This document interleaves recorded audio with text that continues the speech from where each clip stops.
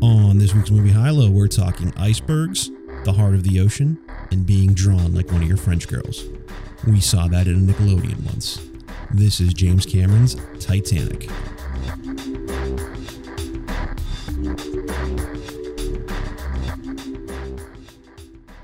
You know what the thing is that if you don't interact in the world and you don't do anything and all you do is stay in your house all day and not go anywhere except for like maybe outside to breathe air or like to a Dunkin' Donuts every once in a while or a grocery store, you really don't have anything to talk about. Life has become very boring lately. I mean, there's been pros and cons to it. I mean, I've said before coronavirus even broke out that, oh God, I wish I had more time to spend at home, and you know, I wish I could just be home all the time. And yeah, I do obviously want to work and contribute to the community, but at the same time, I love the idea of being home. It's my sanctuary. It's my safe place. And I'd have more time to read and watch my history specials and stuff and really enjoy it. And now, you know, be careful what you wish for, because now we're home all the time. Yeah. Although I'm not sick of it yet. I do miss family and stuff, but... Yeah, okay. I'm supposed to say that. That was very well played. So, I don't know, do we share with the listeners that we've been fighting the squirrel war lately? Oh, God. I don't listen to enough like home improvement podcasts or anything like that, but maybe we should start. Maybe we should start. Anybody out there who's got any tips, if you've ever dealt with squirrels, I would love to know what that battle is like, because we've got these little bastards, and I used to think they were adorable. I used to think they were hilarious. We'd see them in the backyard all the time, and they'd be climbing on trees and doing acrobatics, and I thought they were really funny and kind of cute. And not so much now that they've literally burrowed. I didn't even know they were able to do this. They could chew through wood and they can chew through vinyl siding. So there's now a hole in the side of our house where they've made a nest in one of the walls, and now have... And we paid for the wildlife people, not really exterminators, but the wildlife people to come and set up one-way exits for them so they can get out, but they can't get back in. And then lo and behold, within less than a week, crafty little bastards, they've figured out ways around that shit. One of the squirrels has already found a way to completely damage the wool, steel wool or whatever it is that they install so that they can't chew through it. Right. It's really stupid. Well, as a change of pace. You guys didn't come here for that. Right. Hey, everybody, welcome to another episode of Movie High-Low, a podcast discussing the best and worst that cinema has to offer. This is Dom. And this is Danielle. And you bringing that back?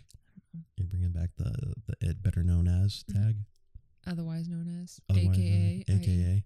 And this week is a real treat, I would say. For me. Well, for you, for sure. This is... it's my favorite movie. It's is this your favorite? Is this your all-time favorite? It was always Dirty Dancing, and then this movie came out, and then So you would qualify this as like your number one all-time favorite? Yeah. Wow. I mean, the more I think of it, I try to act like, oh well, I do love Eternal Sunshine. I mean, I do, but it's like Titanic, like always had and continues to have a special place in my heart. It only took us 11 episodes to get to your favorite movie in this podcast. Isn't that nice? There you go. It goes to 11. I know we haven't done Fight Club yet. They go to 11. We haven't done. That's technically your favorite movie, right? Fight Club or American Psycho or Eternal Sunshine or Goodfellas or The Shining. I mean, I always think Fight Club is your favorite out of all. It was for a very long time. I don't know if I've evolved. It dropped in rank. It's in my all-time favorites. But we'll get to Fight Club at some point soon.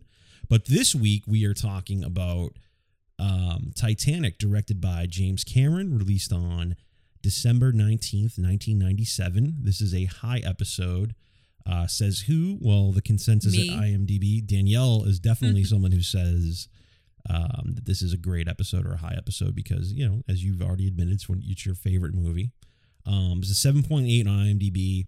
It's got an 89% rating on Rotten Tomatoes. It won 11 Oscars. I mean, This thing fucking swept up. It cleaned up on Oscar night. And also kind of has one of the most kind of embarrassing Oscar moments of all time with James Cameron screaming, "I'm the king of the world." Yeah, it was pretty pitiful, but that's all right. If anyone's allowed to say it, it's him. I'm the king of the world! Well, the thing that's funny about it is, and this is 110% the truth. I have always been a huge fan of Celine Dion. My family has French-Canadian heritage. We always, loved Celine Dion. I grew up loving Celine Dion, and when I would go to school, you know, it would be inevitable you'd share music that you like or what you're into, or sitting on the school bus listening to your Walkman, Discman, and having Celine Dion CDs, and I would be made fun of all the time because, you know, people thought, oh, Celine Dion, my mom likes Celine Dion, you're such a loser, blah, blah, blah. Then Titanic came out. And then for a short period of time, wow, all of a sudden she's cool, right? And then after a couple of months of that, people get sick of it and the movie and everything.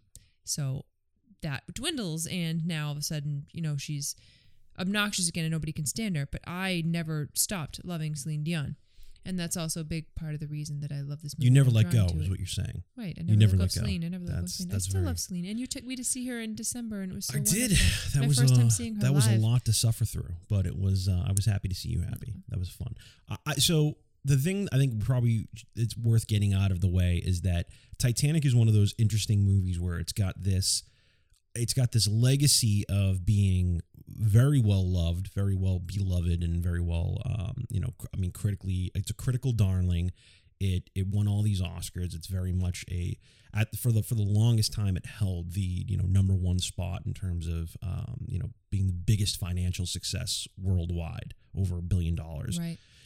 Since then, like you've got Avengers. It was and like other number stuff one in the box office for like forever, 9 months, forever. 10 months. Whatever. Well, it was, but this almost is an entire year. It was number one every This weekend. is the interesting thing. This is kind of the fascinating thing to think about Titanic when you look back on it, is that it's one of those things where it was so popular and so successful and so loved that after a while that almost became a detriment to it. Mm-hmm. It almost became that like people now kind of have a shit taste in their mouth when they think of Titanic, right, just it's been shoved because. down their throats. Yeah, and that's the thing. Like one of the other movies I always think about is like Forrest Gump. I think is the perfect example to make, which is that Forrest Gump. I think there are people that feel one way or the other about that movie. I think you could certainly.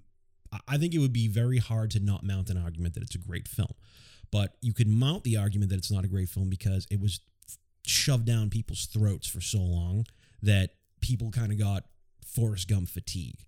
And to a much, much greater extent, I think you see that with Titanic, is that just after a while, it was like this movie played in theaters for over a year. Mm-hmm. That was people unprecedented. I mean, After I never a while, did, but I know in general the audience did. It's a movie that I think part of its legacy is that it was so popular that after a while it became hard to like it. But I'm at least gonna try and have an open, objective view of it. I've got quite a few highs written down, and I've got quite a few lows written down.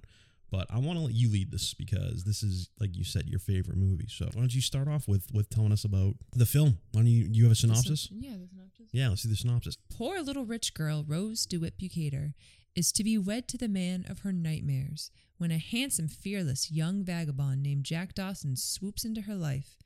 Together, they embark upon a whirlwind romance aboard the ill-fated Titanic, all while trying to evade her controlling fiancé and domineering mother. That's when disaster strikes the unsinkable liner in the form of an unexpected iceberg. Will Jack and Rose's love affair be doomed, or will they be saved in every way a person can be saved? You jump, I jump, right? Nicely done. Sorry, I was. I had now, if I could just bullshit in my throat. I was coughing up. Do you want me to say it again? Or? No, it was good. It was good. You did a nice job.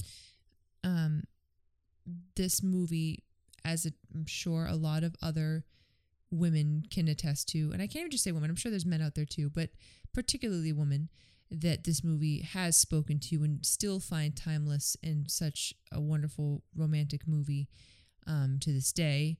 You know that Leonardo DiCaprio for eons has had a legion of fans all over the world, and again, particularly female. It's like one of those things that it's almost a joke. It's any woman I've ever met, girl or woman, if I've ever had the conversation about this movie or anything with Leonardo DiCaprio at all, they typically are like, oh yeah, he's so dreamy, or oh, he's so handsome, and or he's so hot, whatever.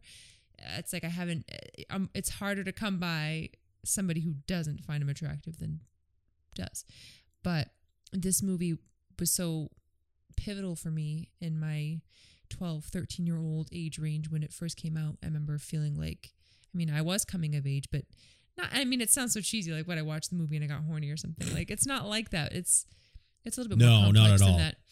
But it spoke to me for all of I was always interested in history. I liked things that were older or antique. I liked old TV shows and older music, and my sense of style was never like anyone else's. I was always, I guess, marching to the beat of my own drum, if you will, and I always kind of hated things that were popular, and maybe that's not a good thing either, because I liked what I liked, but at the same time, if something was popular, I inherently didn't like it because it was popular. So this movie, as an example, like when it did become really popular, it was a little bit annoying, I guess, because it felt like this was something that was mine, because I already loved Celine Dion, for instance, and and that became a big part of why this movie was, I don't know, caught on in a big way too. That song right. is definitely a big. And then it went the opposite direction, and it became its own because undoing. Then if all you're hearing is that song on the radio or like in any Walgreens but you walk you have into. to understand. I was always somebody who's musically inclined, and I loved to sing. And Celine was always a favorite of mine. She was one of my biggest influences. And so when this movie came out and then she did the song, it was like, this movie was made for me. It spoke to me. And I'm sure a lot of other girls can attest to that too. It spoke to me on a deeper level than just, being entertained or, wow, Leo's hot, or I wish I was Kate Winslet.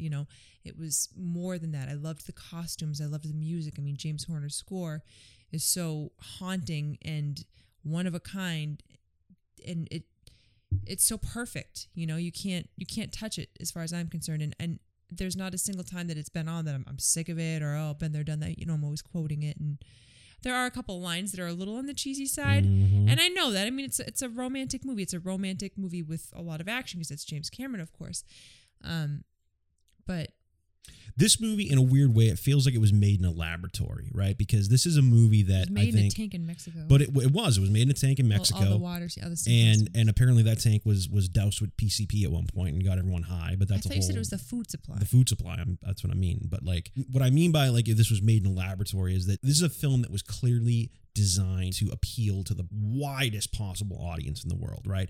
First of all, you've got it's at the time the biggest budget that any film has ever been made for. $200 million now doesn't sound like a whole lot of money because James Cameron was trying things special effects wise that had never been done before, right. too. At that point, they were really pushing the boundaries in terms of what you could do with special effects and what you could do with the marriage of practical effects and special effects, right? So you've got this huge budget.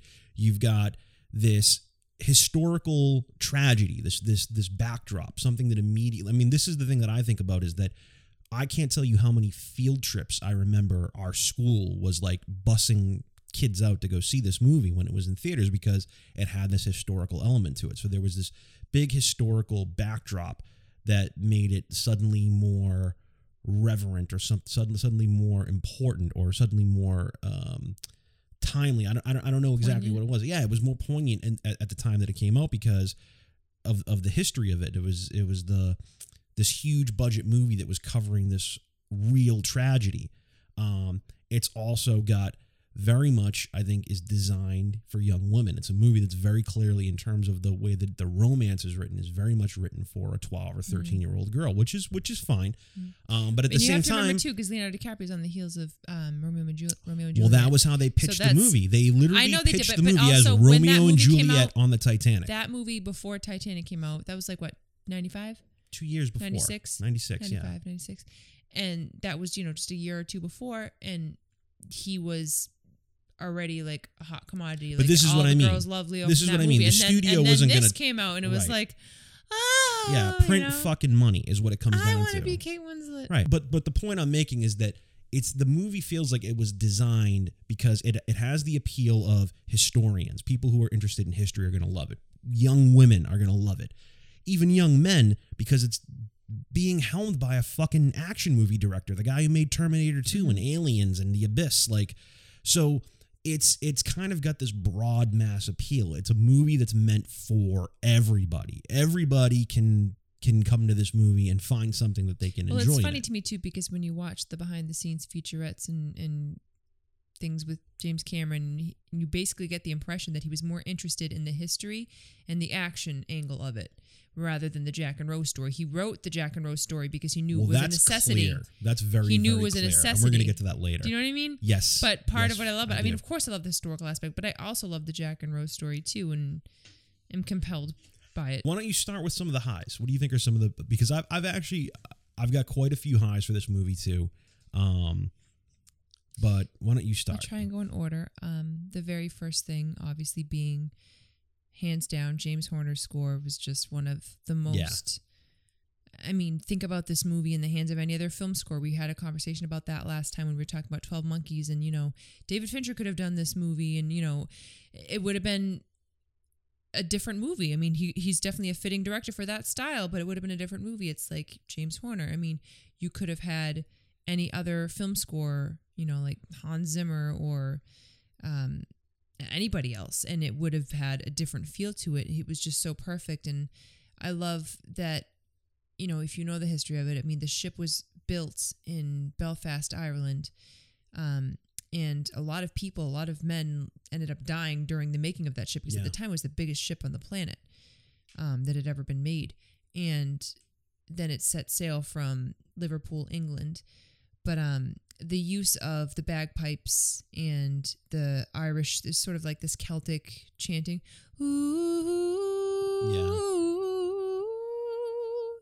all that stuff. Yeah. That's in the movie. It's very effective. It makes you, it feels like it's that time period. It feels like it's that place in the world. It's very fitting and beautiful, but also very heartbreaking and haunting too. It's just perfect. Mm-hmm. So that's, I totally agree. Yeah, that's definitely. And then it's so tragic because it's like all this music that he wrote about this famous shipwreck or sinking, and then he ended up dying in a plane crash. James Horner. Yeah, years later. I think he died 5 years after. Yeah, it wasn't long after. I know. The special effects for 1997. Oh, definitely. I mean, that's one of mine for that too. time period, you can't even touch it. You can't compare it. It's done so masterfully, and that's the thing too with James Cameron.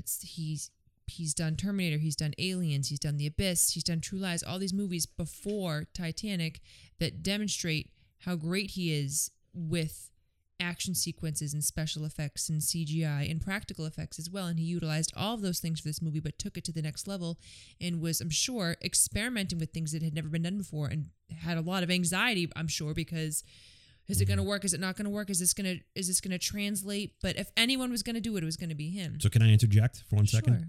So that's one of my highs too. I wrote down James Cameron action / technical and visual effects. So what you're saying is, I'm thinking about the James Cameron movies that I really, really love. And like, I totally appreciate this movie. I think it's a great film. We'll get to my qualms with it later. But that's definitely, I think, one of this is a technical achievement. Like there's no question about the fact that this is a technical achievement as far as filmmaking goes. And Cameron's movies, what's really, really cool about his use of CGI or his use of, or marrying practical effects with digital effects, is that his shit stands the test of time. When I go back and I watch Terminator 2, I feel like the effects in Terminator 2 are so much better than any of the digital effects that I'm seeing in shit now. Like Absolutely. I just buy it more. They hold up so much better. He knows what and he's that's shit doing. that was shot in 1990. Yeah. So when you go back and you watch Titanic, I mean, there's a lot of shots in this movie that are, he's doing miniatures, he's doing forced perspective, he's doing all kinds of like the old school Hollywood tricks, but he's also marrying that with digital. And a lot of the movie, it's hard to even necessarily pinpoint exactly when what parts are totally CGI or digital. I think the worst digital effect in the entire movie is at the very beginning when you see the fucking dolphins. Like the dolphins are probably the worst, and that's. I didn't think that. It's funny. I've seen so many behind the scenes featurettes about this movie, so I know when he used a lot of the CGI, and maybe that's why I can tell when it's panning away from the boat and it's just left Liverpool and you can see the people walking around the ship. It's like you can tell. Yeah. And I also know it's CGI, so I'm looking out for it. But I didn't think the dolphins looked that bad. But that's what I'm throwing that at a low velocity. Like what I'm saying is that the dolphins are the last. People don't even fucking remember the dolphins in this movie. And what I'm saying is that if that's the low point of the CGI, that's how meticulously integrated the CGI was into the movie. But he does a really, really, really effective job of making visual. I mean, the shot, like there's the one shot later where it's like that tilted Dutch angle where the camera's pulling back and all of the fucking. There's quite a few of those tilted angles as the ship is sinking. But I'm saying the one shot that I'm talking about when when all the doors of the rooms are exploding and all the water's pouring out and the camera's pulling back. It's like shot as a miniature, and it's beautiful. It's really, really, really well executed. Yeah.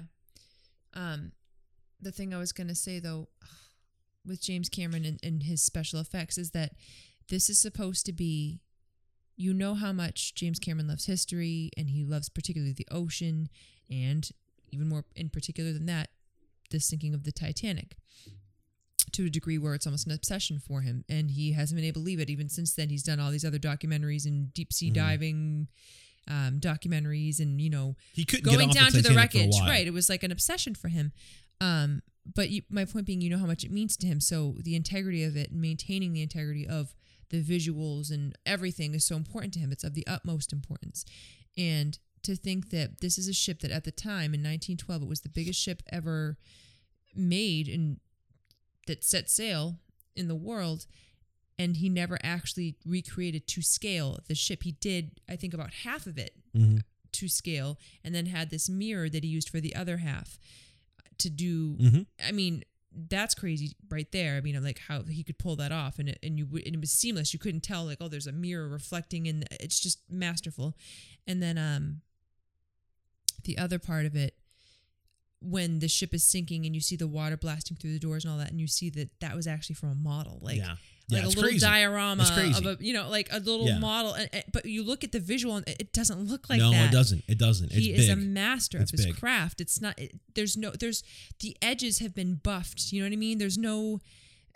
It's kind of a rough package. It's everything is so perfectly settled into where it needs to be and how it needs to be shot at what angle and what lighting and exposure. It's like he knows his shit. Yeah. No, I love James Cameron. James Cameron is a and you always loved him from Terminator and Terminator stuff. 2 is I would argue, and we don't have to have this argument now, but I would argue is his best movie. And he's a guy who's he's a geek. I mean, this is the thing. Cameron's a fucking nerd, and his nerdiness is part of what makes him so good, because he's interested in all these things. He's interested in the ocean. He's interested in space. He's interested in time, and he kind of sees the way that all those things are unified. The way that he explores the ocean in Titanic or in The Abyss is as if he's exploring space. He looks at it that way, like this is space underwater. This is he's got a very he's very technically precise, but he's also very much Spielbergian in the way that he's a dreamer. He imagines things. He's trying to tap into the audience's unconscious or conscious imagination. I think in this movie, all of his greatest talents are on display, and I also think many of his greatest weaknesses are on display. And we'll get to that later, but I agree with everything that you're saying. I would also, one other thing that I thought about while I was watching it this time through, because I've seen this movie quite a bit, but watching it this time through, I was interested. I thought this was cool because I wrote this down as a high, that I almost would have written this down as a low. I would have written this down as a low earlier, which is the present day framing device. Watching this movie this time with like a more critical, like knowing that we were going to do this podcast and talk about it, like part of me almost was going to say, why don't we just throw out the bookends of this movie? Why don't we just throw out the whole fucking Bill Paxton thing and all of the setup for that? I think a lot of people like the framing device of the movie, and they like old Rose. And this is narrating the this story, this is how I came around to it. Okay, I came around to it this time around because watching it this time around, I thought about it like I was like, you know what? I never initially liked it because of how it extends an already very long film. I always felt like, do we really need this whole opening 30 minutes and then kind of the bookend to it at the end? But watching it this time, I was like, you know what? I actually think I should put it as a high for two reasons. One, I really like the early exploration shots of the ruined Titanic. Mm-hmm. All of that stuff with them actually bringing those, I don't know what you call them. Are they sea explorers or whatever those things are that they bring down, where they're explaining like we're 3 tons there is under a name the water. For them. Whatever they're called, I'm going to call them sea explorers because I don't know what I want to say something like Zoom, but I know it's not it. It's like a. But you know what I mean? A those droid thing. They almost look like little spaceships that go underwater. Yep. All of that stuff, like when you watch those early shots of the movie and that exploration part of it, it is really kind of cool. It does kind of feel like they're in space. It reminds me of The Abyss. All that stuff makes it cool. And then I like the way Bill Paxton's playing that character where he's narrating to camera. He's saying all this like really cheesy dialogue where he's like, the ghosts of the ocean are arriving. And then he turns the camera off and he says to his friend, he's like, yeah, I'm done with that bullshit now. Right. So it's kind of funny that they're playing it ironically, that he's purposefully hamming it up for the camera. And then when it's off with his colleagues, he's like, okay, this is, but they're really into, okay, this is this fucking boat that's just been at the bottom of the ocean for, decades, and look at all the eels that are kind of hovering around, and then the way they're going through, the way they have the technology to go through the staterooms and the atrium and all the different parts of it. So watching it again now, I was like, I do really appreciate this kind of framing device of like starting it in modern day or present day. And I think, honestly, it's a really smart marketing choice. I think that they would have had a harder time selling this movie as a straight period piece if they did not frame it with Bill Paxton and Old Rose and all of that stuff. I think there would have been. It makes you realize the fragility of what's happening in the story, that it's not going to last. But not only that, if this movie opened and closed in 1912, I think they would have had a harder time selling it to an audience. I think that they framed it in a modern day context. That they framed it in like, here's technology, here's us sea exploring and going down to the ruins of the Titanic, and we find this old woman that was a survivor and she's going to tell us her story. I actually think as a marketing concept was a smart move. I think this movie would have made less money. It would have gotten less of an audience if it was just like, hey, it's a movie about the people in 1912. And a lot of movies about Titanic that came before that they kind of did that, and they focused more on the upper class too. They didn't focus on the lower class perspective either. Sure. Which sadly, that's an interesting. It's a majority of the majority of people that died out of the 15. I think it's 1,575, or it's 1,575 people. Yeah, that perished. I think that's the right number. And I've got the book right over here, the big book of Titanic newspaper clippings and stuff, and all the stuff on it. I could probably look it up. I think it's 1,575. But like 80% of them are people from the third class steerage. Yes. Yeah. And then the next would be second class. And then the most people that survived were from the upper class. Yeah. And a lot of its predecessors, I can't talk right now. A lot of this movie's predecessors, other movies about this subject matter, only kind of focus on the upper class perspective. Sure. Because that's the glamorous one. Like, right. So this movie dares to take you into different perspectives. But I want to speak to what you were talking about before we get away from it and it doesn't fit. Yeah. But when you're talking about in the beginning of the movie where they have the rovers, is that what they would be? Maybe rovers, like a rover, whatever they're called. Because that's what they put on other planets, and it's actually funny what you're saying too, where James Cameron kind of talks about the ocean and explores the subject matter of the ocean almost like with more interest, as if it was like outer space. They actually say that there's more species that are undiscovered in the ocean. Like we know more about outer space than we know about the depths of the ocean. There's species in the ocean that we haven't even discovered yet. Yeah. The depths are that great. Yeah, him being a nerd is really brings that to the forefront. But the thing I was going to speak to with you were talking about the rovers and exploring the ship in the beginning of the movie. One of the things I've always loved and I always remember is that juxtaposition of you see this wreckage, you see all like the seaweed and algae and everything kind of growing, and the fish and the eels swimming through, and the crabs crawling on things and stuff. It's at the bottom of the ocean, and a couple different shots come to mind that I'm like, oh, I love the way they juxtapose it like this. You see the fireplace, and then the doorway to that great hall, the atrium, I think it is. I mean, if that's, and it's all still the wreckage. And as the doors are opening, it cuts to the color, and it's back in 1912 again. And you hear the music just for a few seconds, and then it goes back. Yeah, it's like that sensory memory, the way you can recall it. Or like for me as a history lover, when I've gone to places, the few places I've gone to, I've only been to Paris as far as like places outside of this country that like I've actually been able to absorb anything historically interesting. But when I go to these places, I think about who was there, who are the historical figures that I remember, that I know about, that were in this place at whatever period of time. And I think about, I touch the wall, or I'll look through here, and I'll, whatever I can take in, smelling, tasting, feeling.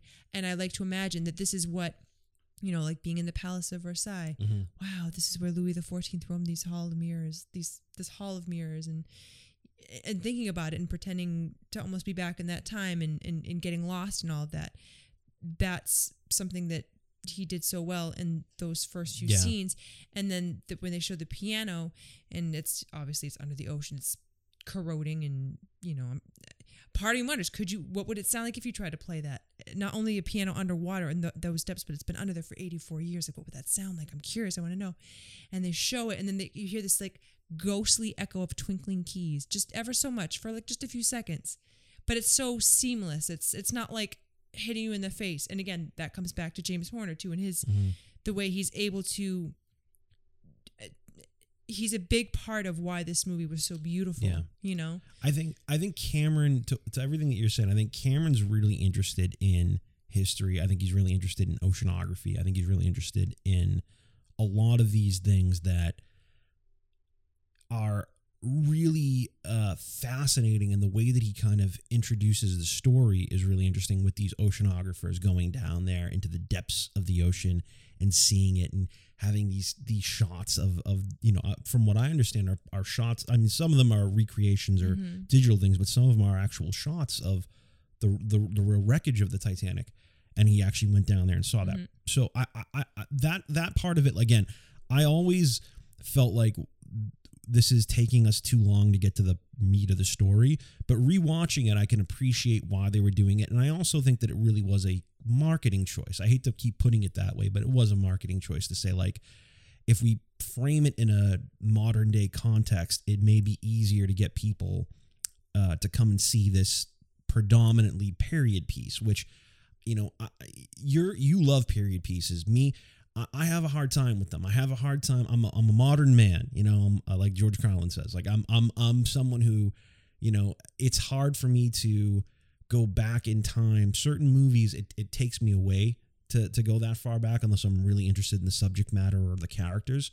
But this is a cool way that they do it, and I appreciated it.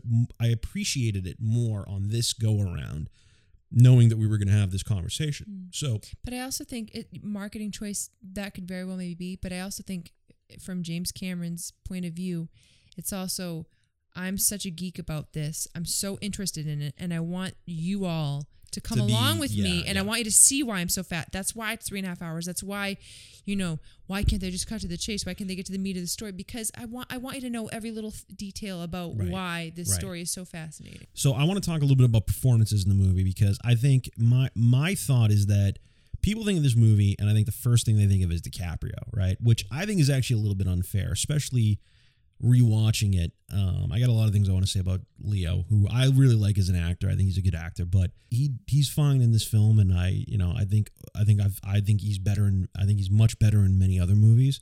But Kate Winslet was really the hero of this movie. This movie, if you really go back and watch it objectively, you're aware of the fact that Kate Winslet to me, I think it's the same. I mean, I think when people think of performances in the movie, if they're going to think of Leo, they're thinking of Kate Winslet as well. I don't think he's Kate Winslet is really the most fully realized character in the movie. Sure, but when you want to talk about performances, and if you were to ask someone what they remember or think about the performances from this movie, I don't think Leonardo DiCaprio is the only thing that comes to mind, or the foremost person that you. Well, I think people do. I think DiCaprio I think it's both is of them. The way we started this is you kind of started with talking about DiCaprio. It was like the first thing that you had to talk about. So my attitude is that I think that the audience for this movie is predominantly female. I mean, not predominantly female. I mean, there are plenty of men who can enjoy this film too. But I think that the way the movie is written is really written and told through the perspective of Kate Winslet's character Rose, and I think that she is, in terms of performances, Kate Winslet was really doing most of the heavy lifting in terms of like having to play a character, an actual character, somebody who has an arc, somebody who has to go through something and change by the end of the film, because there's quite a few people who don't do that, and that's part of what I want to get into later with the lows. But Kate Winslet, I think she's kind of like the standout performance when you go back and watch this movie objectively and say like, well, who's really doing a lot of the heavy lifting in terms of the acting? Kate Winslet's killing it in this movie. And she also like made very conscious decision, like when she made this movie, was like the biggest actress in the world, and then just did a ton of indie films and kind of like pulled herself back from being this Hollywood starlet or this, America's sweetheart. I mean, even before she made this movie, I think that's probably where her heart always lied, though, because if you look at her career before this movie, she was always doing movies that were a little bit obscure and a little bit out there. She's one of those people Heavenly you could, Creatures and definitely Hideous Kinky and Quill. She did tons of like period pieces, and she still has done other period pieces. But she's someone you could tell is more interested in Sensibility. being an actor than being a movie star, and that gives her. I think I think you see that even when you watch this movie. You're like, she's really trying to. They said that Gwyneth Paltrow was actually supposed to be cast for this part. It'd been terrible. It would have been awful. I know. That would have been a it terrible would have been choice. a completely different movie, that's for sure. So I think that James Cameron was kind of taking a chance with her on this because she wasn't quite the name that Leo was at this point. Mm-hmm. But nonetheless, both of their careers were catapulted. I mean, his was already, he was already a name, but even more so after this. And then for her, it was like, I'm pretty sure it was supposed to be Gwyneth Paltrow, and for whatever reason he went. Well, with Kate Winslet. Leo was a name that could probably get you to come to the movie. I'm sure people who saw this movie for the first time weren't aware of Kate Winslet's career. I'm sure they were being introduced to Kate Winslet in this movie. If they had done Leo and Claire Danes from Romeo and Juliet, everyone would have known.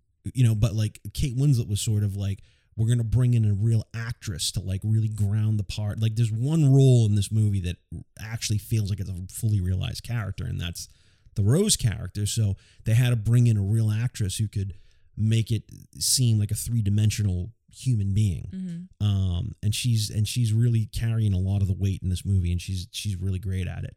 I wrote down Kathy Bates, just because I could just watch Kathy Bates do anything. I mean, that's also part of the flaw of it too, is that Kathy Bates is just so intrinsically likable. Like, you're gonna cut her meat for her too, there, Cal. It's just everything she says is so fucking funny in this movie, and it's also great that she's kind of the new money. That she's this person who has acquired a fortune and doesn't know all of the protocol, doesn't know how she's supposed to behave and how she's supposed to act and all the finishing school bullshit. Like she just is raw and says what she feels, and that's why all these other women who are old money kind of look at her like, oh, it's that vulgar woman. We don't want her around. So Kathy Bates is just super easy to love. And then of course I wrote down Billy Zane. Billy Zane is the best part of this movie as far as I'm concerned. And the reason is that Billy Zane's character only exists in this movie for the pure fact that Cameron was smart enough to realize that if he did not put an antagonist in this movie, the only antagonist would be the iceberg. Okay, they had to have a human avatar. A human avatar. Pun intended. Somebody to be able to play the role of the villain incarnate. So that we could have someone to root against and someone to create conflict for the love story.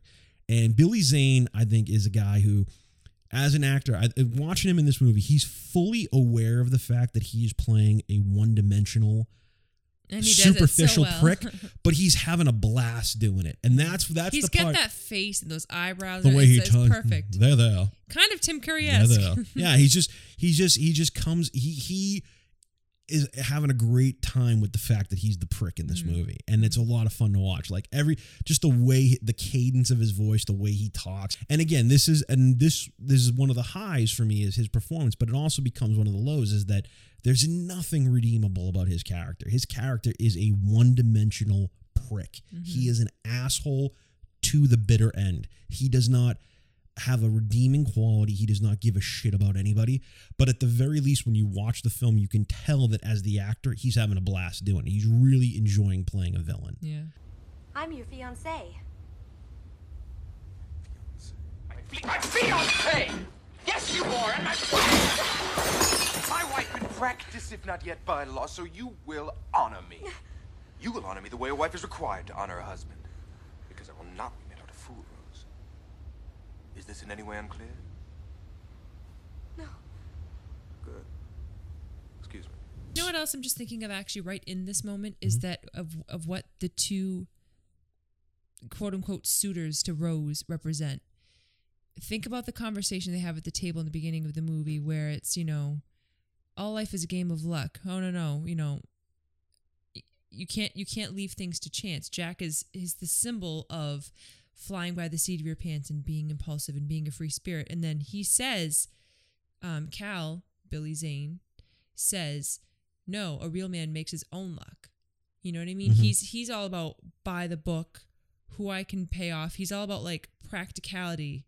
I don't want to say logic. That's not really 100% what I think he represents, but you can see how they each represent something completely different based on what their philosophies are too. Like Cal thinks, well, if I have all the money in the world, that's all I need. Then I can have any woman I want, and I can do whatever I can do whatever I want. I make my own luck. Mm-hmm. Versus Jack, who's like, I like waking up in the morning, not knowing who I'm going to meet, where life's going to take me. Very different. They represent two different things. And obviously Rose has been conditioned at this point to think she wants what Cal is saying. Have money. Whimsicality versus practicality. It opens her eyes to something she didn't realize she wanted, or maybe she didn't realize she even was. It's the fucking song Two Princes by Spin Doctors, Yeah. One man's got diamond in his pockets. Yeah. This one wants to buy you rockets.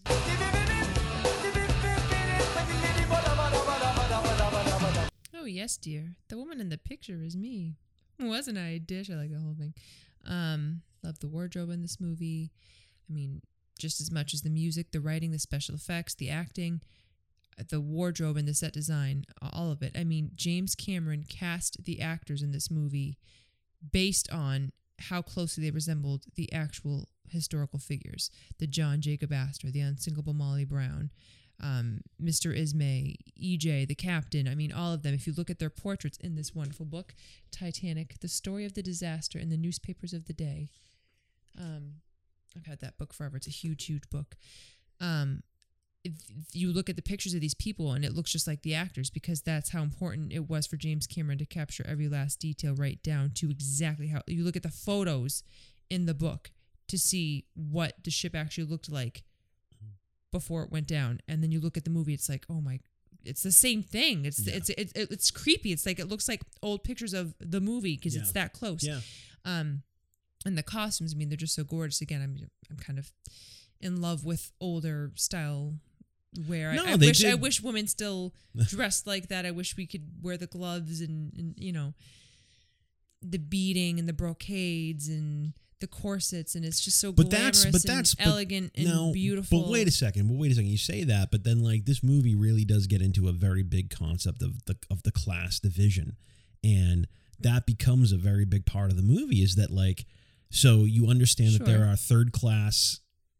And they don't have the beautiful beading and brocades and all yeah, that. they're and they get locked the fuck down. I know. Well, I'm not talking about that. But what I'm saying is that like then you got Kate Winslet's character who's kind of almost rebelling against this finishing school identity when she sees the little girl and she realizes it's a big trap. It's like, this is right. It's a cathartic I'm being set up to be a trophy wife. Her mom is saying at one point where she's just like, well, why are we going to send her to college? She's already found a guy. Isn't the whole point of university to find a suitable husband? Rose has already done God, that. That's a real shitty reality. I mean, this is the thing, like, for women at that time, that's fucking that movie, horrible. Remember the movie Mona Lisa Smile? Yeah. That was the 50s. It's very upsetting. The whole reason these girls were going to college was to find a husband. And they were going to college for things that they probably...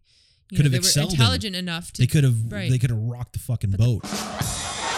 But that's not the point. I know. To get a husband and get married and have kids. I know. It's that part of it is really interesting because it does give you a perspective on, kind of how shitty it is to be a woman in this time, in this era. And not have... choices. I mean, that's kind of one of the cool things at the end of the movie. I was thinking about when she survives and then they ask her, what's your name? And she says, Rose Dawson. And it's not so much that she's like, Rose Dawson, like she's writing like RD on her fucking notebook. It's more that like, I'm claiming an identity. I'm going to walk away from this tragedy as my own person, as opposed to being, Cal's wife or Jack's wife. I'm going to be my own person and ride horses and learn to fly a plane and do all the things that I want to do in my life because I escaped death. All the things that, truth be told, she said when she had the conversation with Jack, suppose we go there someday. Right, Suppose we ride those roads and, all that. that's the whole point. It's supposed to be she's doing all the things that when she was talking to Jack, Well, they said they would do. But it's also about the idea of And she made him a promise. Yeah, and also about the idea of like living a full life, like Right. the idea of if you survived a tragedy like that, you would have it would I would hope it would wake you up to being like, hey, any day could be the end. Any day could be, Especially right now with when this I meet my COVID-19. I know this is, and there's a lot of really weird parallels. I wrote a lot of stuff down. I wrote like these are just stray notes that I wrote down where I was thinking about weird parallels to today to what's going on right now. Is that being woefully ill prepared, right? The veneer of everything being okay. Right now, we live in a society where it's like, hey, everything's we thought our healthcare system and everything was okay, and then something happens and we realize how ill prepared we are. It's like you watch this movie There's and you plenty of watch people about, who didn't think our healthcare system was okay. to but begin with, what I'm saying is that you weren't expecting this to sneak up on us and fuck us up the way that it has. The same way that on this boat, they're trying to pretend like it's all, let the band play, everything's fine, but there's not even half enough of lifeboats to get people off this boat when it sinks. Right. And that's kind of like a weird metaphor for today in a weird way. It kind of feels very prescient and makes sense for the world that we live in a weird way. It's just one of those things that as you're watching it in the context of what's happening in 2020. Because people, particularly people in our culture, feel impervious to things that they think, oh, that's not going to happen to me. Well, I'm healthy. I've got a home. Yeah. I got my flu shot, and I wash my hands and do all the things I'm supposed to do, and I'm not worried about that. There's a cure for everything, right? They think that they're It's sobering. It's very sobering. It's very sobering the way that crisis is the great equalizer, right? There's the line in the movie when Cal thinks he's going to buy his way off the boat, and then at the end, the guy throws his money back at him, and he goes, "Your money can't save you any more than it could save me." It's a great equalizer. I love one of the things that I always loved about this movie. There's a great shot where the rich assholes who are dressed in their best, and the guy who's ordering, we're dressed in our best, and get us like a brandy. Yeah, the Guggenheims. I love the way that Cameron, when the shit is going down at the end of the movie, you see his eyes, he's like, you cut back to that guy and you see his face when he realizes, oh my God, I'm gonna die. Yeah. And those, especially in that time where you've got this entitlement, I mean, why wouldn't you feel that you're going to be fine? Because everything always is fine. Somehow, somebody else will pay for it. Somebody else will be the one. I'm not going to be the one that gets sick and dies. I'm not going to be the one that gets locked below deck. I'm the top 1%. I'm the upper class. It's not going to happen to me until it's happening to me. Oh my God, it's happening to me. Hence that look, that expression. Which in a weird way, I hate to say it, as the audience, I found great catharsis in that. I'm watching and I'm like, fuck this guy. Yeah, you're gonna drown. And I know it's terrible. It's a terrible thought because none of these people deserve to die. Like John Jacob Astor and his young new bride, Madeline Astor. He actually died, but she ended up surviving. We're all in it together now. And it's worse for the third class passengers for sure, because they locked them in, which I always thought was great that they portrayed that they actually showed that in the movie, that happened, that they would, in the panic, the thought was lock these doors so that they can't get up, and I remember one of the characters that is with DiCaprio, one of his friends, is just like, give us a chance. Like, at least don't lock us in here to drown. At least let us get to the top deck and so we can, we're gonna do. You know what I mean? It's very, that stuff is the best stuff in the movie. Right. I mean, the worst stuff in the movie is the romance. To you. To me. I think it represents what a lot of women, especially when you're young and you're seeing this movie, your knight in shining armor. You'd love to think that somewhere out there there's a man who would save you in every way a person can be saved. I mean, in all the ways that he does, not just physically, but in the way she comes through for him. Like, who would have thought, like, how amazed is he when he sees her come down below deck? She could have just as easily gotten on a lifeboat with her mom and never have seen Jack again. She didn't have to save him. I agree. That would have been the easy thing to do, especially for a privileged rich girl. All right, well, I'm going to go with what's safe, easy, and comfortable. I'm not going to get my dress wet. Do you know what I mean? I agree. I totally agree with that. And speaking of under the ship or in the lower decks, another thing that I love about this movie is when it shows the steam room, the engine room, and it shows how all the mechanics of the ship work. And I don't know what all the technical terms are called, but like watching how they would engineer or make a ship like this go. A lot of it was burning coal and steam and all that. So I really like those shots. It's really cool. And I know that James Cameron has an affinity towards industrial looking things and smoke and steam and pipes and flame. And Terminator 2 ends with lava. Just start on. Oh, yeah. I always love the scene at the dinner when Kathy Bates tells Jack, just start on the outside and work your way in, because it's daunting. You see all these pieces of silverware and you're like, what do I do, And I always remembered that, and anytime I've ever been in a fancy place, a fancy dinner, fancy restaurant. Yeah, you're like, oh, this is how they do it. I remember that. I always remember that line, and I always felt like at ease. I'm like, oh, Kathy Bates says, or not really Kathy Bates, but Molly Brown says, start on the outside and work your way in. Okay, so I know what to do now. You know what I mean? I wouldn't have known that before that movie, and I always liked that line and that scene. I also like the scene where he's doing the charcoal sketch of her in James Cameron's hand, by the way. That's another little fun fact that I think everybody knows by now, that it was actually James Cameron doing the charcoal drawing of Rose and not Leonardo DiCaprio's hand. But the line, she goes, "You're blushing.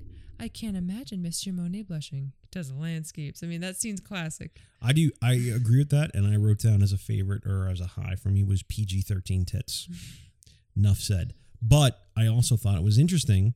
This I think is an interesting little bit of hypocrisy with the MPAA, because the MPAA is so very famously prude when it comes to nudity. When it comes to nudity, right? You go to Europe and nudity is not the normal. Human body isn't stigmatized. It's not stigmatized. It's not. And it's funny because you can watch PG-13 movies in America that are very, very violent. The reason the MPAA went along with it is because it was done in the same reason it was okay for schools to take their classes to see this movie. She's laying for a portrait. A lot of artists at the time, Impressionists, Neo-Impressionists, Pablo Picasso too, abstract artists. A lot of artists at the time, and before that, for hundreds of years before that, would do nude portraits. And it wasn't necessarily meant to be sexual. It's the human body. It's more scientific than anything. I think that the fact that this movie was made for $200 million. It wasn't like her top was off the whole time or something. It was just that scene. And then the only other time you see boobs is when you look at the charcoal drawing. The only time you really see her boobs is when she's laying back on the couch. It's not like every other scene her tits are hanging out or something. I'm saying during the scene where she sits to be drawn like one of his French girls, you see her tits quite a bit.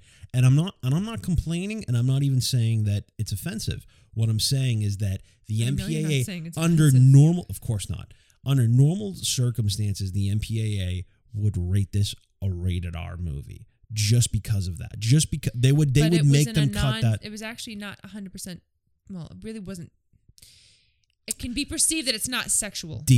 Even though it is supposed to be. Whatever you want to say about that, they weren't having sex. Her boobs are moving, or her boobs are. He did touch her. Put your hands on me, Jack. The scene in the car not long after. But you can't see her boobs then. It'd be different. That's the line that you'd be crossing with the MPAA. If this movie wasn't made for $200 million and wasn't distributed by Paramount Pictures and 20th Century Fox, I don't think they would have been able to keep those boobs in that movie at a PG-13 rating. That's all I'm saying. And I'm not even complaining. I think that the loophole... And I'm not even complaining. Okay, we know that.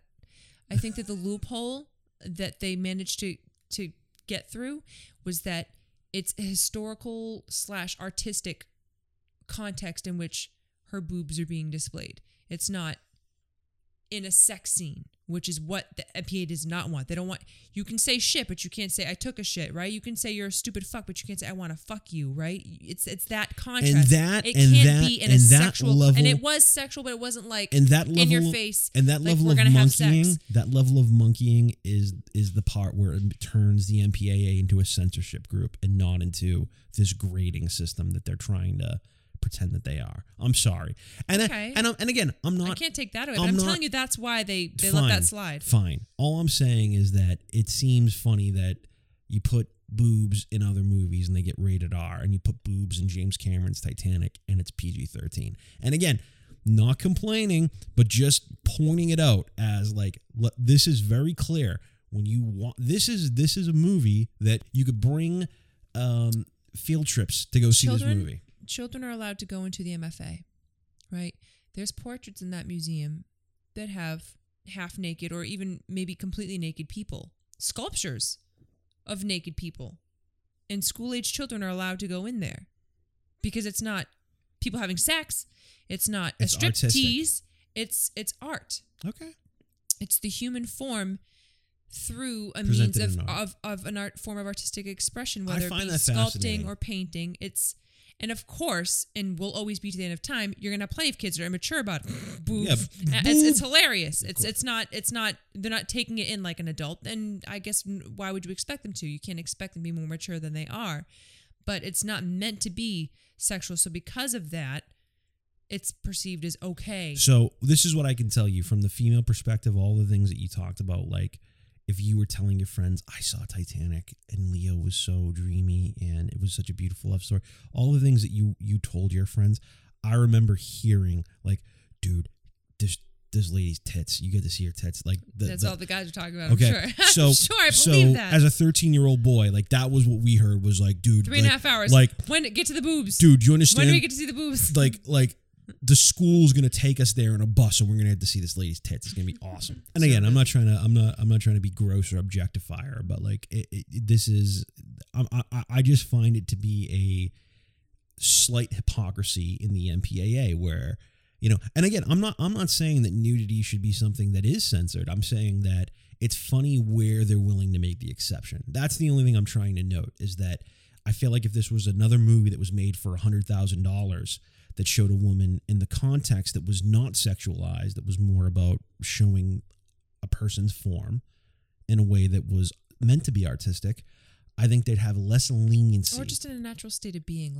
I think they'd have less leniency than what they have when you spend $200 million sure and you have true. major distributors. And they say, we have to get this to the most amount of people. Because if Titanic was rated R and not rated PG-13, it would not have made $1 billion. Right. It would have made less than half of that. Right.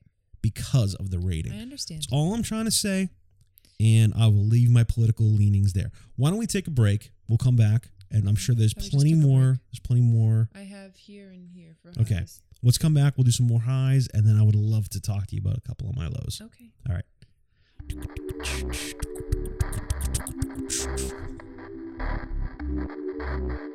put the diamond in the coat. I put the coat on her! So we're back, and let's talk more. I'm sure there's plenty more highs we have to get into. Well, I think it's easy to love the rebellious nature of Rose's character. Now, at no moment was more apparent than, well, I guess I can't even say that because that wouldn't be true. But in this particular moment, it was very apparent of her rebellious nature was when Lovejoy's coming after them after they did the sketch and they're trying to lose him. They're trying to walk and get away from him. And then he catches up to them, and so now they have to run, and they're going down the elevator and everything, and he gets up to the elevator just in time for it to close and go down, and you see her give the finger. I always like that scene where she gives him the finger. Yeah. Because I don't even know if giving the finger was something people did back then. I wonder if it's an improv thing. Probably. But I always like that scene. And then after they come back and, she says when they figure out that the iceberg struck the ship and that it's going to go down and all that, she goes, we got to tell Mother and Cal, and they walk back, and then Lovejoy slips the diamond in the coat and all, everybody knows all that, right? I got to talk a lot about that later. Okay. But then Cal slaps her across the face, and he goes, nothing was a little whore, right? Or nothing is a little whore, is it? And he slaps her, and she's kind of still, she's not crying or anything, but she's touching her face, and you can tell she's just still in the moment of being hurt when the steward comes and he's telling them to put on their life vest, and it's quite cold out tonight. The captain suggests top hats and coats. And then he comes into the room and she still has her hand on her face and her head's kind of tilted, and he goes, not to worry, miss, I'm sure it's just a precaution. And it's just funny because it's like he thinks she's upset because of the, we got to put our life vest on to get outside. It's like, dude, you don't even know the half of it. It's like, I always thought that part was funny. I like to try a few practice swings over there. Okay, that's enough target practice. I mean, it's funny. Yeah, there's some nice moments of levity. There's a couple of good jokes. I like that it's like, wait, go try a few practice swings over there. And it's like, she hits it one time. Okay, good. No, I hit it a second time. It's like 3 feet away. It's like, okay. All right, that's enough practice. It's just funny. Yeah, I mean, the scene that does it to me every time, she's getting lowered in the lifeboat and she's looking up at him and the firework going up over his head and the way the music is and everything and the images and everything, that the ride that the movie's taking you on to this point, you're just like, oh no. And then she jumps. It's more when she jumps back on the boat that I feel like I get emotional, because it's like, yeah, she came back. Well, right. that love scene, will conquer all. Yeah, you that know? scene's beautiful. Or that I'm not afraid of death. I'm more afraid of not having you. You know what I mean? The whole, when she goes back to save him, when he's handcuffed at the bottom of the boat, he's at the master at arms. You know, I mean, like I said, she could just as easily gone on a lifeboat and been like, and chosen that path. I'm just gonna stay safe and rich and have this life for myself. But no, she chose love. She knew that if Jack even did survive, that their life wasn't going to be, it would have been charmed, I suppose, but not because of materialistic things. It would have been charmed in a different way, but she was willing to forego all of the materialistic things. It didn't matter. It was the love that she had with him and the way that he really saw her, because he sees people, you know, he saw her for who she really was. And through all of that, saw that she was actually an amazing woman. And so that's a beautiful, powerful thing. Like, the not being afraid to die. I mean, think of how scary that would be, going down to the bottom of the ship and you see it sinking. Or even scary to be him, handcuffed down there in the boat sinking and thinking, no one's coming back for me. Well, her jumping back on the boat, the thing about that scene that makes it really, what you're explaining is that the thing that makes that scene powerful. What makes it so powerful and so emotionally charged is that I think that, you know, this is kind of geeky shit, but like, what does the audience know versus what do the characters know, right? She gets in the boat and she's being told to accept the fact that, get in this boat, you'll be safe. I'm going to get in another boat and be safe too, right? That's what Cal is saying. That's what Jack is agreeing to. He's got to. See, there's an agreement. There's something worked out. Yeah, and it won't benefit you. You know, you fucking filth and all that shit. But she gets in that boat and she accepts the fact that I'm going to be safe. You're going to be safe. And then something tells her, without her being told directly, I can't leave you right now. If I leave you, this will be the last time I see you. Right. If I leave and she you knows, right and now, she's smart. She it. knows, right? And when she jumps out, it's her saying that, like, I'm not taking a risk right now. I'm not taking a chance that I'm never going to see you again. You know, right. this is. I'm willing to go down on the ship with you. If well, this it's is literally what it you means. jump, I jump, right? Right. Which is beautiful. Which is very sentimental and very beautiful. And I understand why that's so effective. I have also posited that scene is a direct rip from Terminator 2. The scene where the T-800 is being lowered into the fucking molten lava to be, you know, a diesel, and there's another chip and it must be destroyed. That it's that scene. And then DiCaprio's got the same fucking John Connor haircut as John Connor in T2. And that maybe It's Cameron's kind of leaning on one of his greatest scenes, and one of his, you know, he's kind of doing a little bit of a cover song to it, which is cool. And I got no problem with that, because if you do something great and you want to have an echo of that in another film, I understand. Well, speaking of moving and poignant and powerful and painful, and then it shows the older couple. Although God. I guess the old couple was supposed to be, I can't remember the name now. They were supposed to be somebody. I could look in the book and I'll find out. I wrote down a series of great images, and there were 3 images in the movie that really permeated, that really like stuck out to me. And the first is the image of the woman who's floating in the atrium after it's been flooded. Yeah. Very, very beautiful, but very haunting image. Mm-hmm. In the montage that's set up by the band, which is, the band is another thing that I wrote down as of course. They're just that idea that. And they actually did. It's so easy to parody it now or to make fun of it now, but the idea that, I remember the first time I watched the movie, more than Jack and Rose, more than anything, like that image of the band continuing, like they break and then one by one they come back together. One starts to keep playing. Oh my God. I remember that fucked me up watching it. I was like, this is fucking beautiful. This is really like emotional. And then it sets up this beautiful montage, like when they keep playing that, all that violin music, and it cuts to, I think it's Near My God to Thee.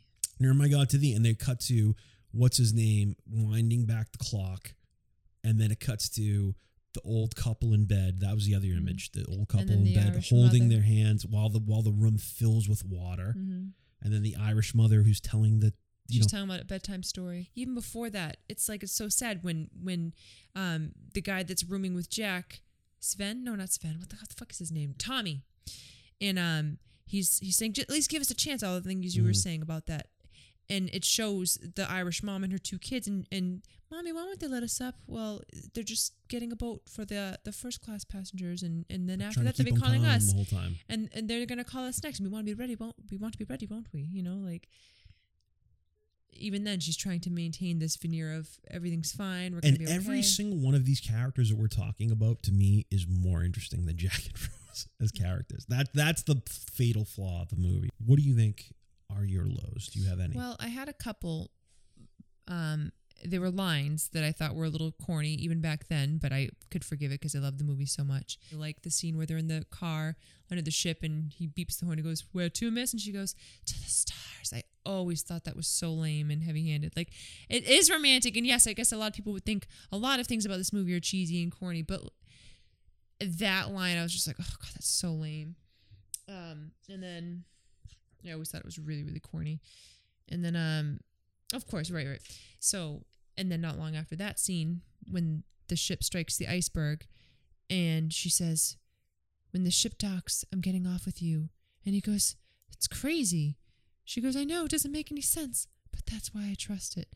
I always thought that line was so lame, like, but that's why I trust it. I'm like, I don't know what it is. It's like, I can deal with corniness to an extent, but sometimes it's like, okay, all right, we get it. You know what I mean? It's like right over the head. It's a little too much. It's like, all right, now you're just putting the sugar. You're literally opening my throat and pouring the sugar right in. Like, I get it. Of course, it doesn't make any sense. That's why I trust it. Like, shut the right? And there's a couple other lines that are like that, I guess, like, I don't know. I mean, the whole "I'll never let go" thing. I remember the first time I saw it being really effective, and the second time. And then after probably like the second or third time, feeling like every time it got to the "I'll never let go," it was such a thing that everybody would always say. It was like, it was a joke almost. It was like, "I'll never let go, I'll never let go." Like, do you know what I mean? Yes. It wasn't. Yes, I know what you mean. It lost its efficacy, or I don't know. Can I tell you some of my lows? Sure, because that's really all my lows. It is the most stock bullshit romance. Like, you know, the rich girl meets the boy from the wrong side of the tracks. Like, Yeah. this is In a slightly different context, but yes, the formula. It's the most formulaic, simplistic, paint by the numbers romance. It's weird because it's like, I see what you're saying, but at the same time, I still feel the connection to it. I still feel moved by it. And I think it's something to do with the fact that it's a life and death type of scenario. It's not just like another example I think of course, it was years after the fact, but I know there's tons of movies that have that formula of like, you know, the privileged girl and the guy from the wrong side of the tracks, and like Karate Kid even. There you go, right? That's kind of an example of that sort of formula. You know, she's the good girl that, you know, is more to do, and he's kind of, you know, new to the neighborhood and poor. I mean, his mom has to start the car and you push it. I mean, do you know what I mean? Yeah. But it's not like the life and deathness of it so much. So it's kind of, you don't feel the same way. And there is a certain amount of wish fulfillment. Sure. I think, like I said, I mean, what girl watching this movie didn't want to be Kate Winslet, or, you know, most girls that felt moved by it wanted to be, and what girl didn't want to be saved? Who didn't want their knight in shining armor, their handsome, creative, fearless, charming knight in shining armor? I mean, who didn't want? Of course, it is a certain amount of the wish fulfillment and all that stuff, but at the same time, it's like, to those who are hopeless romantics in a way, you kind of want to believe that love is out there. Other than it being the most kind of quote unquote stock, simple romantic story of all time is as a low. The second low I have is that there are no real characters in the film. They're all caricatures, with the exception of Kate Winslet as Rose, who has an arc, who has an actual, starts as one person and ends as another person, learns something over the course of the story and changes. Every other character in this movie, yeah, she's a dynamic character. Every other person in this movie is a static character. Every other person is a caricature. And this is what I would say, is that Jack Dawson does not have one single character flaw. There's not one thing wrong about this guy, right? When he's confronted with these rich assholes, he's confident. He knows every correct move to make while the ship is sinking, right? He's like, we have to get to this part of the boat. Or, okay, when the boat's sinking, you have to hold your breath and kick your feet. Because he's a survivalist. He's had to survive. But what I'm saying is that this guy he's talking about how he's fucking bumming around Europe and he's sleeping under bridges. This guy should look like he smells bad, okay? And really what he looks like is that he's got a perfect fucking manicure and like $40 worth of fucking leave-in conditioner in his hair. Like, I don't buy that this dude is a peasant or a guy trolling around Europe by his wits. But that's where you have to say it's also a movie. Because are you going to fall in love with a guy that actually looks like he smells bad? And is covered in soot? I don't know. I mean, come on. So there's two things that happen in this movie that I think would have made this character intrinsically more interesting, right? There's a scene in the movie where they plant the heart of the ocean on him, and they're trying to make it look like he stole it. La Coeur de la Mer. Okay. Watching it this time, I'm like, it would have been so much more interesting if he did steal the heart of the ocean, or he did steal some money from Cal, or like if there had been some kind of... the audience wouldn't love him the same way. There needed to be something that DiCaprio's character did to give make him real. A little bit of dirt, a little bit of something to make you really see him as a person and not as just the guy who always does the right thing and always knows the right thing to say and do. I actually remember watching this movie, and I remember getting to the end of the movie when they're saying, hey, there was never a guy named Jack Dawson on this boat. And they're telling her, this guy didn't exist. He wasn't on the manifest. And she's like, well, there never would have been, or whatever she says. You know why his name wasn't on there, because he won the ticket. But what I'm saying is that because he's so idealistic and so perfect and so flawless and he's almost more of an idea than an actual person. If he had been like the Tyler Durden that was the thing that Rose had to invent, Rose had to invent to get off the boat to survive the experience, I almost would believe that more, because he's not a real character. Like, that's where it's a little bit of, I hate to use this analogy or term, but it is a little bit girl porn-y. Like, I mean, my entire life was a barrage of cotillions and regalias. I felt like I was in the middle of a crowded room screaming at the top of my lungs, and all the while, no one even stopped to look up. Like, she's saying that her life has become that. Yeah. So it's freeing liberating to be with this guy who sees me for who I am and is exciting and is teaching me how to hockaloogie, and we're going to ride side. It's exciting. Oh, it's like freeing me from the confines of this corset, the corset representing the way she's confined. Bottled up and that's why you like that scene. And it almost, to me, when I always saw that scene, it was almost like she's being whipped, or not whipped, but like it's like punishment. It's meant to be like, I'm angry and I'm taking it out on the way I'm tightening your corset strings. Yeah, it's Titanic is a classic. And 2 very enthusiastic thumbs up. Fine holiday fun. 2 very enthusiastic thumbs up. Fine holiday fun. All right, so we're gonna do the coin toss, and I would just encourage everyone, please write into moviehighlow@gmail.com or hit us up on Facebook or on Instagram. Let us know your highs and your lows in terms of greatest movies of all time and worst movies of all time. We would love to read your recommendations live. We're going to do the coin toss. And the coin toss is heads. We've actually got a recommendation. John writes, great episode on 12 Monkeys, but how have you not already covered the GOAT when it comes to time travel movies? Back to the Future. Okay. Well, John, thanks for writing in, and we're going to rectify this next week with our high episode on Back to the Future. There it is. Thank you for writing in. Thanks for listening to another episode of Movie High Low. I'm Dom. This is Dee. And we will see you next week with Robert Zemeckis' Back to the Future. Never let go.